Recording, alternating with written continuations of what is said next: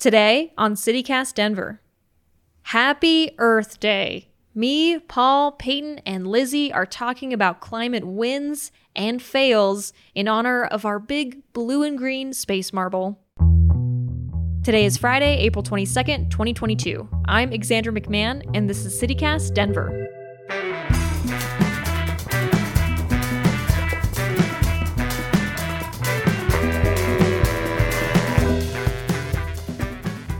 Welcome back to CityCast Denver, the show about the city that deep down does love the earth. I'd like to think so. Mm-hmm. I mean, we're all about the outdoors here in Denver, Colorado. So I would like to think that the people of this city love the earth, even though sometimes we do things that hurt the earth. But that's what we're talking about today. It's Earth Day. Happy Earth Day to those who celebrate. I don't know. Thank you, Xandra. Happy Earth Day to you. Who's out there denying Earth Day? I don't know. I mean, maybe some people like to celebrate privately. However you like to celebrate. Is there a flat Earth Day? Do you all know? I bet you there. That's a different thing. That's a different conversation. Well, as you can hear, the whole team's here. Whole gang's here from CityCast Denver. Well, actually, Bree. no. Sorry, minus Bree. Sorry, Bree. Sorry, Bree. Bree'll be back next week. She will. She's getting some time off, some good rest. Producer Paul Caroli's here. Hi. Thank you, Xandra. We've also got newsletter writer Peyton Garcia. Sup? And making her Friday chat debut, at least on CityCast Denver. You've been on other CityCasts for their Friday roundtables. Yeah. Producer Lizzie Goldsmith. Hi, good to be here. Well, I guess maybe that's not fully true because last summer I you did did a teach board you how game. to play a game. Yes. But I was there for the whole episode. Canoosh? Was that what it was? Canush. That was Still a fun remember day. that. That pronunciation's seared into my brain. Loyal listeners might remember that board game, that episode. All right. Well, let's just jump right into it because we've got a lot to go over today because what we're doing is we're doing climate wins and climate fails in honor of Earth Day. So everybody here brought one win, one fail. I think we're kind of keeping that definition loose of what a win and fail is, but listener, I'm sure you can connect the dots. Well, so that we don't end on a bummer note in this show, let's start with the fails. Let's go over the bad stuff. And Lizzie, I'm going to start with you. What is your climate fail that you've brought to us? Yeah. So I know we've talked about air quality on the podcast recently and that, reclassification to severe. And as someone who is from California, where basically I see the writing on the wall, right? With it here, like bad air quality there, bad, like fires and just like, there are some grass fires in Boulder this week. And, there's fire season is all the time now. And air quality may not look very bad right now when you step outside, but, if you've been here the last couple of years, you sort of know what's coming. And so I'm just that it was the first thing that came to mind and what I just had to stick with for my fail. Lizzie, do you remember what was it like growing up with fires? Yeah, so I surprisingly didn't have to evacuate as much as I would have thought, considering I was in a very high fire danger area. But yeah, I mean, recently my parents almost lost their house, and growing up, it was always a thing. We had our kind of fire kit ready to go, and it was always very hot temperatures, but there were those days where you didn't want to go outside. And I feel like California is kind of like ahead of the curve when it comes to like dealing with bad air quality, because I feel like it's been dealing with bad air quality maybe the longest. Like we're starting to come to terms with that. And like I remember on Monday's show when we had Sam Brash on, he was talking about how with these new requirements for the Front Range, we're going to have to start selling this cleaner burning fuel, like cleaner burning gas at the gas pump. And he was saying that California has already been doing that for many years, I think. So yeah, it's though I am interesting. from far northern California, where it's maybe, we have a lot of the same systems in place, but people aren't always as gung-ho about them as maybe they would be in more progressive parts of the state. Interesting. Okay. So there is that factor. So. All right. Well, yeah, I think we can all agree that is definitely a big fail. Major fail. Yeah. Paul, what's your fail? Okay. Well, this is something that I learned this week. I didn't realize that Denver is really, really bad at recycling.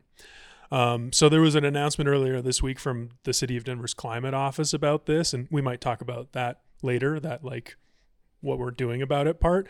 But the problem itself seems quite dire.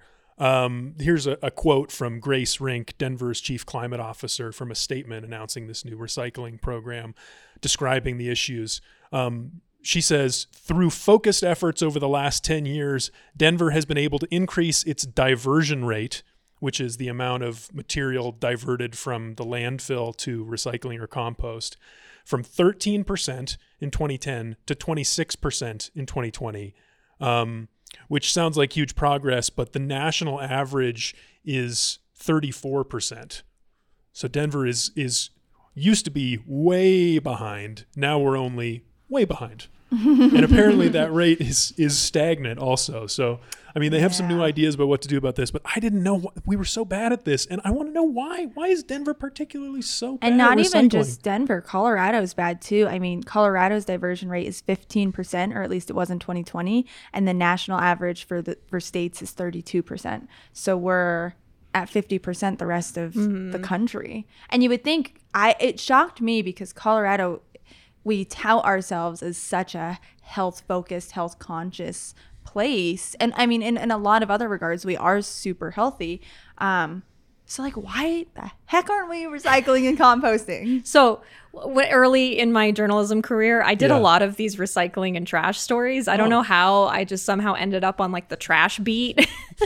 And like CPR would call me sometimes their resident like junior trash reporter.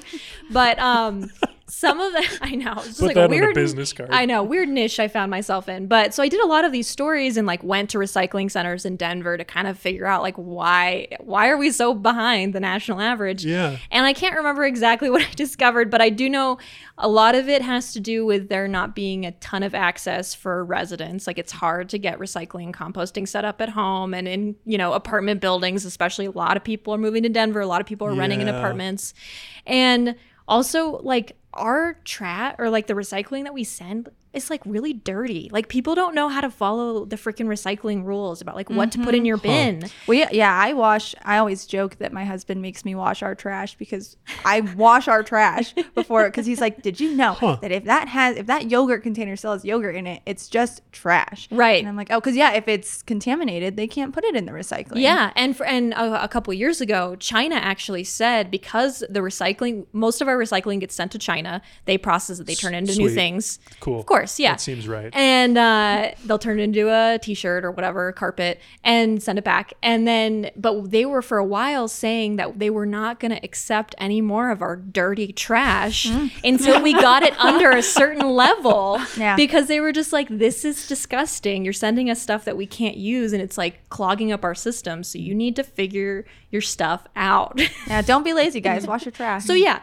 look at go on Denver's website, look at the rules, look at what you can put in your recycling bin. Don't put your greasy pizza boxes in there. Yeah. Make sure that, lots of the pizza boxes now come with that lining, so it'll soak up the grease. Throw that away. Put the pizza box in the recycling. Anyways, this is something I wonder my how passion's many, coming back. I wonder how many people have gotten the memo, like, don't put your recycling in plastic bags and Oh then my God. Oh, put yeah. it in the bin. I see that all the time at my apartment complex, Yeah. which does have recycling, but I'm still skeptical about it because it's just these green dumpsters that they Yeah. Right. just sectioned off, being like, that's where the recycling goes. And I'm like, is this really going to recycling? Yeah. Going back to Paul's point though, and you said, Alexandra, like there's a whole number of reasons why it's complicated in Denver to recycle and compost, but I'll push back and be like, a lot of other cities are doing way better than us. I Yeah. still don't know Yeah. if that's the answer. It's possible. Because like I'm truly curious, like why are we so bad at it? Is it just, are we not promoting it here? I don't know. Yeah. It's weird. When I looked at the like dates of like 2010 and then like 2020 is the period they were looking at, like I wonder if we would have, I have no idea if like population growth has anything to do with Ooh, it. that's a good point too, Lizzie. Or a percentage of renters if part of the problem is these apartment buildings. Mm-hmm. I don't know. Yeah. Definitely more to dig into here. Yeah. Interesting stuff. Yeah, we should do a whole trash show one day. Yeah. I would love that. With our trash report. All right. Thanks, Paul. Peyton, you're up next. Okay. Mine's kind of a bummer. Well, Do you these wanna are go? all bummers. I guess they're all okay. So They're all right. fails. So The UN released a climate change report earlier this month, and it was bad. Like, they're all bad, but this was like really bad. And UN Secretary General Antonio Guterres, he spoke at length about it, and he did not mince words. The jury has reached a verdict, and it is damning. This report of the Intergovernmental Panel on Climate Change is a litany of broken climate promises. It is a file of shame, cataloguing the empty pledges that put us firmly on track towards an unlivable world. And he really called out governments from around the world that have failed to uphold their climate promises. He's like, back when you signed these accords and you made all of these promises, people are not living up to that. And he said, quote, "It is a file of shame, cataloging the empty pledges that put us firmly on track toward an unlivable world." And it's harsh. I mean, you can go read it. I read the report at UN News, and it's really depressing. He says, unless we do something different, that we can expect, quote, "unprecedented heat waves, terrifying storms, widespread water shortages, and the extinction of 1 million species of plants and animals." So basically, it was just like a harsh reminder that we're doing a real bad job at loving Mother Earth, guys. We have to do better. But I will say, on a bright note, the report did still say it is possible to have emissions by 2030 if governments across the world work harder to curb their carbon output. And some of the recommendations from the report included electrification of transport, less meat consumption, and more financial support for poorer countries. So... had a very don't look up tone to it. Yes, that's exactly what I thought of. Like, the comet's coming, guys. Major global fail. Yeah, major global fail for sure. But, you know, I don't want to leave you guys like too doom and gloom. Like I said, they are saying that there are ways we can fix this. We just have to like hike up our pants and freaking do it. And one of the authors, I really liked this quote that he shared. He said, "It's not like a diet. It is a fundamental lifestyle change. It's changing what you eat, how much you eat, and get on a more active lifestyle." So, I mean, just think of the world like that. We have to take better care of it. Get on a diet. Or not a diet, a lifestyle change. The skeptic in me, though, is just like, I know. Nobody's going to do that. No, at least the important people at the top who make these decisions that will have an impact are not going to do it. Yes. But anyways, on that note, Alexandra, hit us with yours. Yeah. Do you have a fail? I do have a fail. This conservation group this week called American Rivers, they released their annual report, and the most endangered river in the U.S. is the Colorado River, which actually, this is the second time that river has taken the top spot on this list. I think the last time it took that spot was in 2013. The river is depleting because of climate change, because of this drought-driven climate change that we've been experiencing in Colorado for the last few years. And I mean, that affects reservoirs. That's affecting reservoirs that, you know, provide drinking water to millions and millions of people. This is affecting agriculture. You know, farmland relies on this Colorado River. Indigenous tribes in Colorado rely on this river. So, I mean, this recreation, it's a huge economic driver for the Western Slope. Exactly. When I went to visit Palisade, Megan and I rented a boat and did some boating up and down the Colorado River, had a great time. Oh, that sounds There was no great. water there. We couldn't have done that. That's true. Did the river seem low? I don't remember. I mean, I Okay. only saw it once. It was, Yeah, that's fair. It's hard to like, if you're not like a river guy or like a water conservation person, you're like, I don't know, it looks fine. There's water in it.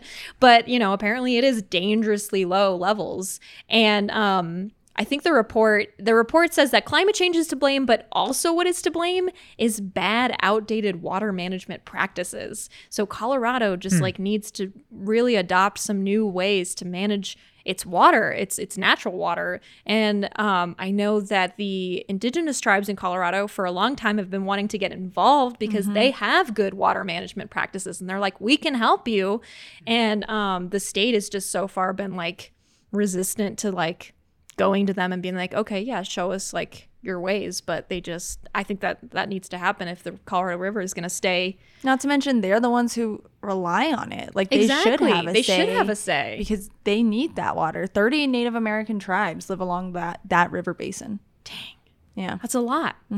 So That was my fail. As we're talking about the Colorado River, I just have to mention this book I read called The Emerald Mile, which is it's like about the like fastest boat ride through the like entire length of the Colorado River, but there's so much like history woven in that like I feel like I learned more about the Colorado River through reading that than I have anywhere else. So The book's called The shout out. Emerald Mile. The Emerald Mile, the epic story of the fastest ride in history through the heart of the Grand Canyon is the title. Exciting. Yeah. Wow, that sounds really cool. So that rounds out the fails. We're going to bring you some happier climate news, some climate wins after a short break.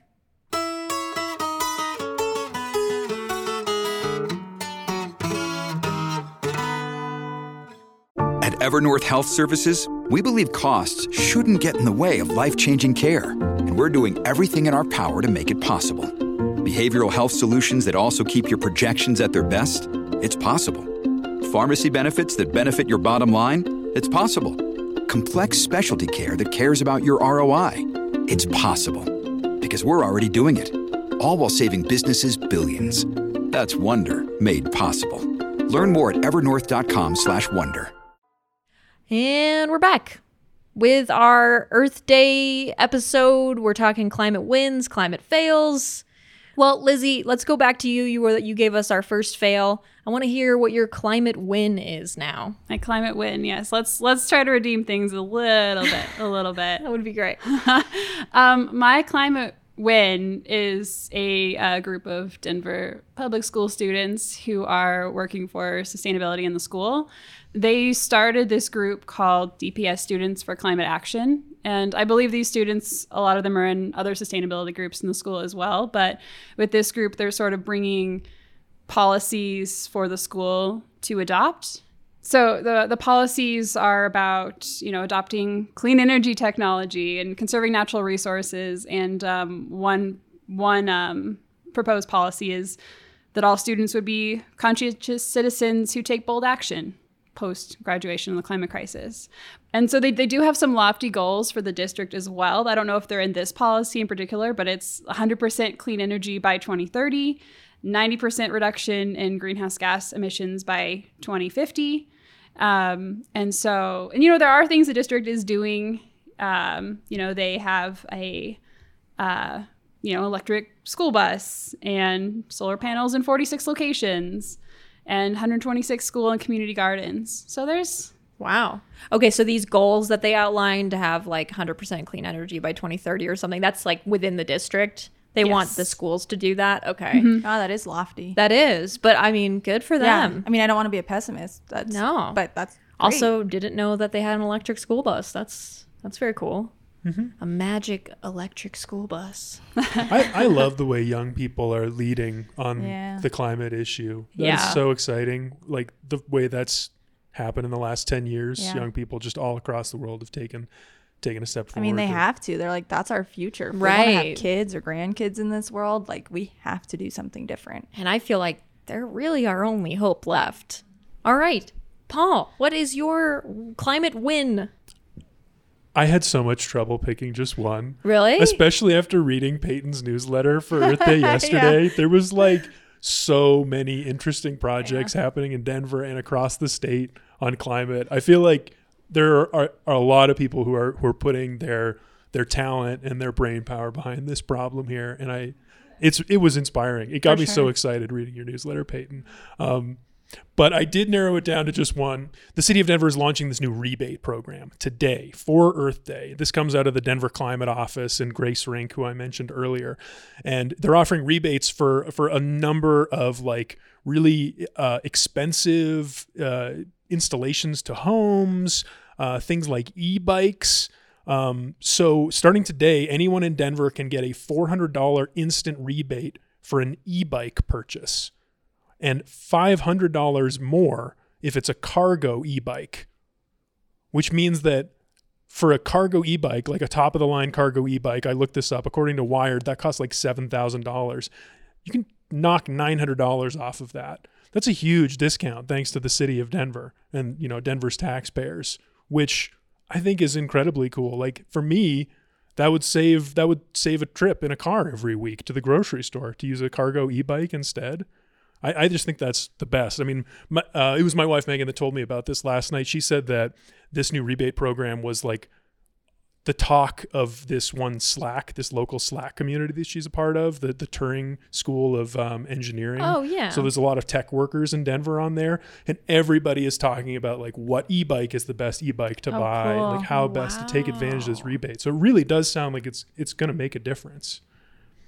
Oh, that's so cool. That is Have you all cool. ever thought about e-bikes? Is that exciting? at all? totally. Yeah. I don't have a regular bike right now, so baby steps. Yeah, well, it's something that Cheyenne has wanted for a long time. And when you say e-bike, you're talking about the ones that are like motorized, right? Yeah, that have Yeah, like yeah. an electric motor. Yeah. No, Yeah. Willie's wanted one for a really long time because he bikes to work regularly, and an e-bike would just make it that much easier. But they're expensive. That's the whole idea. So yeah, Well, I think that's great. And have you ever tried riding the like, you can rent e-bikes around the city, and we rented one in like Boulder, and we're just like messing around on it, and those things go fast. Yeah. Like you barely pedal, and you're just like, oh.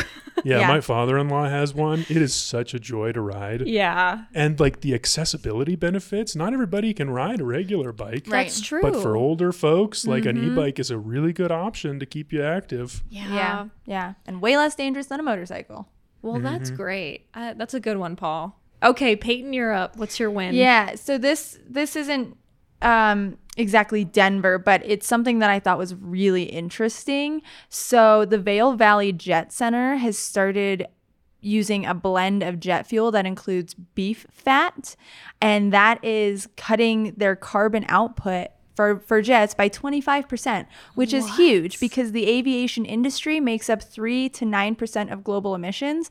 And as of today, there's no alternative energy source that we know of that has the power to lift an aircraft. So that it's been really hard for them to try and find alternatives to jet fuel because nothing's powerful enough to power a jet except for, traditional kerosene-based jet fuel. So this blend that they're using is 30% beef fat and then 70% traditional jet fuel. And that's really cool. How bizarre. That is so Yeah. random. What a bizarre thing. And like, how did they figure that out? Like, were they just experimenting with all kinds of animal fat? Well, what if we put this fat in? Well, let's Yeah. try this. There's actually a lot of things you can do this with. You can do it with like cooking oil. You can do it with like algae. You can do it with a Really? lot of different things. They opted for beef fat, which is super interesting. And part of it is when beef fat burns, the carbon output is still as bad as kerosene, right? So that's because people get confused. They're like, well, once it leaves a jet's engine, it's still putting emissions into the air, right? But the process of getting that fat fuel into the plane produces less carbon than fossil fuel extraction. So it's the process of getting that alternative jet fuel compared So to fossil fuel extraction. so that's like comparing like an oil well or like a fracking rig to like a ranch that raises cows. Right.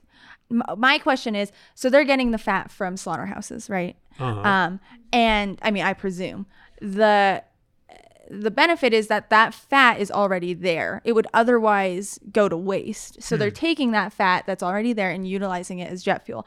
However, my question is, slaughterhouses are one of the top polluters of methane and carbon dioxide. I was gonna So while I think it's very, very cool, and I totally intend for this to be a win, it just makes me wonder what that relationship is like and what that dynamic is. That's the thing about so many of these climate Right. wins is like they're all dependent on some sort of business model. Yeah. Like it's all reliant on existing and being sustainable within our Right. capitalist system. And there's a sacrifice that's going to be made. Yeah, it's give and take no matter what. I mean, it just like with the organic waste diversion that we were talking about that Denver's trying to get better of, my other win option was going to be that Aspen has done such a great job, and they're moving toward passing this ordinance that would ban all food waste from going into landfills. They want to, over the course of 10 years, make it so all of their restaurants in town have to have a composting system and are not allowed to put food in landfills anymore because that's a big greenhouse gas emitter if you're putting organic waste in landfills. But it is incredibly expensive, and it's just it's really, really complicated. It's a really complicated situation because it's not that, it sounds like an easy thing, but it's really not that simple. And restaurants are really resistant to how they're going to make this work inside of their business model and not lose a crap ton of money.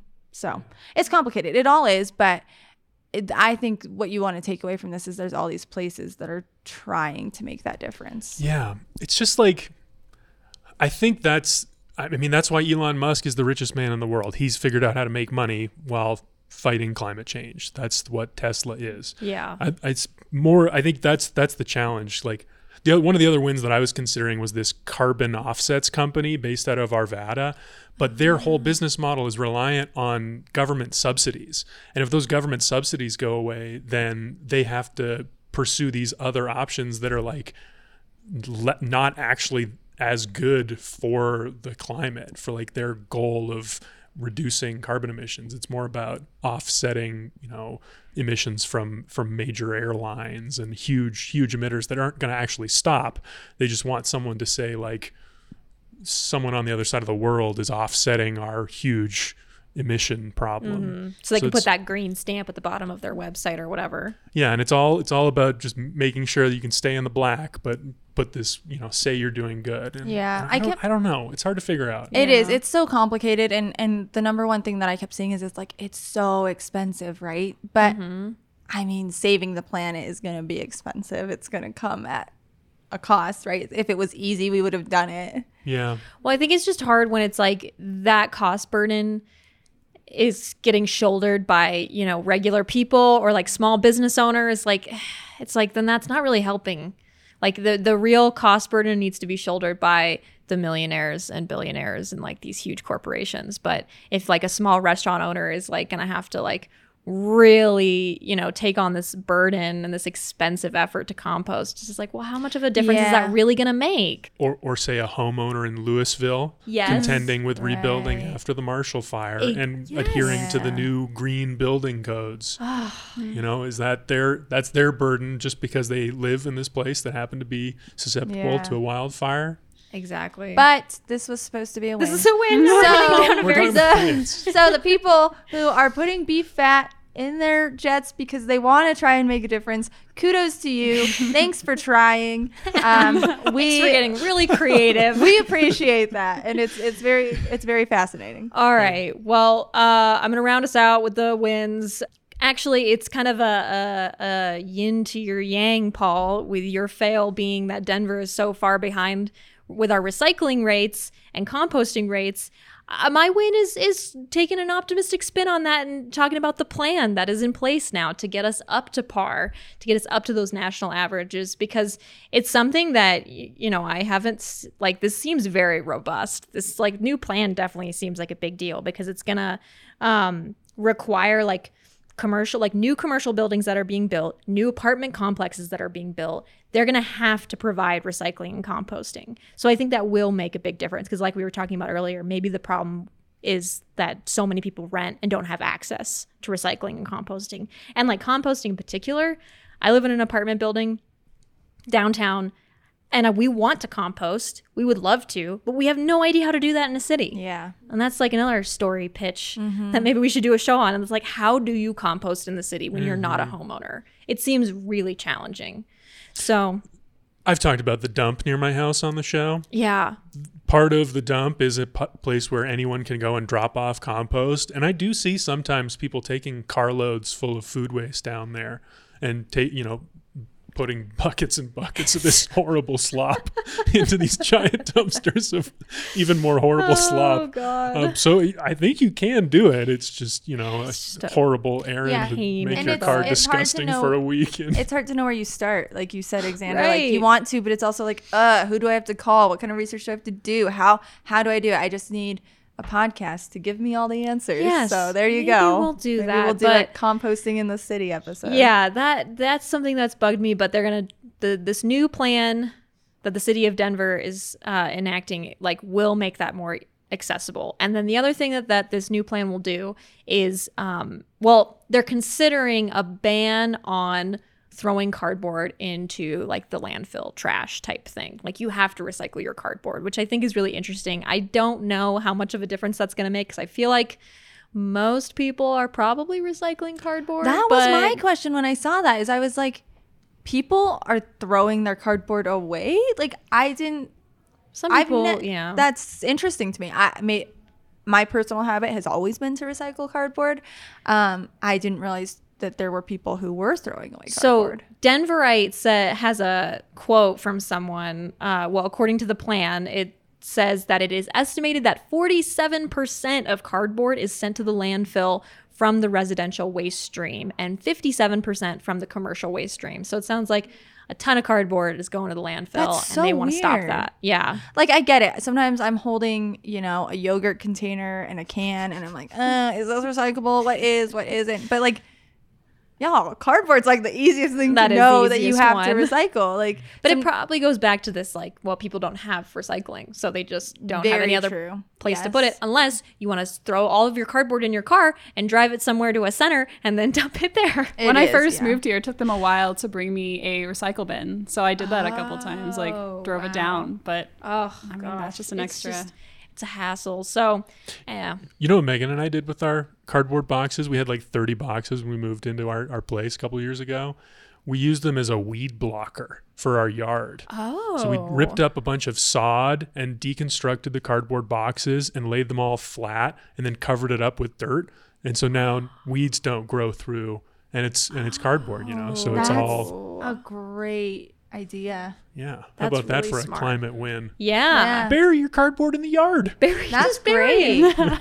Have your own personal landfill. I The did neighbors see, love us. I did see one thing that I was excited about from this program, and that is that increasing recycling and composting pickup to once a week instead of every other week. Yes. Because I often, like, my recycling bin fills up first. I mean, unless, like, other people dump stuff in it. But, that's another issue. But. Yeah, that was a problem that we had at our old place when we did have recycling. Like, we just had one of those big bins and it would fill up so fast. And so then we were just like hoarding it in our kitchen until happens to it was us emptied. too. That's so weird. Yeah, our recycling bin definitely fills up way faster than our trash can. And then then we take cardboard boxes and just fill those with recycling. And then our garage is just Yes. full of boxes of recyclable We're materials. all just living amongst our trash and we don't need to. The city of Denver is like, okay, That's great. we will try. Yeah. We will try.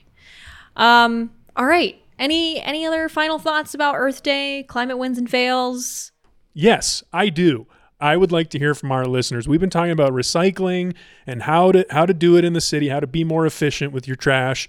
And we want to hear from you all. Leave us a voicemail with your name and neighborhood. If you have tips, if you have tricks of how to recycle, how to compost efficiently in the city, are you burying your cardboard in the yard? Where are you putting it? Where are you putting it? Call us at 720-500-5418. I love it. Good call. That's good great. call out. All right. That's it. Our producers this week were me, Xandra McMahon, Paul Caroli, and Lizzie Goldsmith. Peyton Garcia writes our morning newsletter. Bree Davies is our host. Our music is by Los Mocachetes with additional mixing by Tyler Lindgren. If you haven't already, subscribe wherever you get your podcasts. Follow us on Twitter at CityCastDenver, and tell a friend about us the next time you see them. You can sign up for our daily newsletter and learn more about us at denver.citycast.fm. Have a great weekend, everybody. Go do something nice to Mother Earth. Speaking of trash, our Nuggets team. That's good.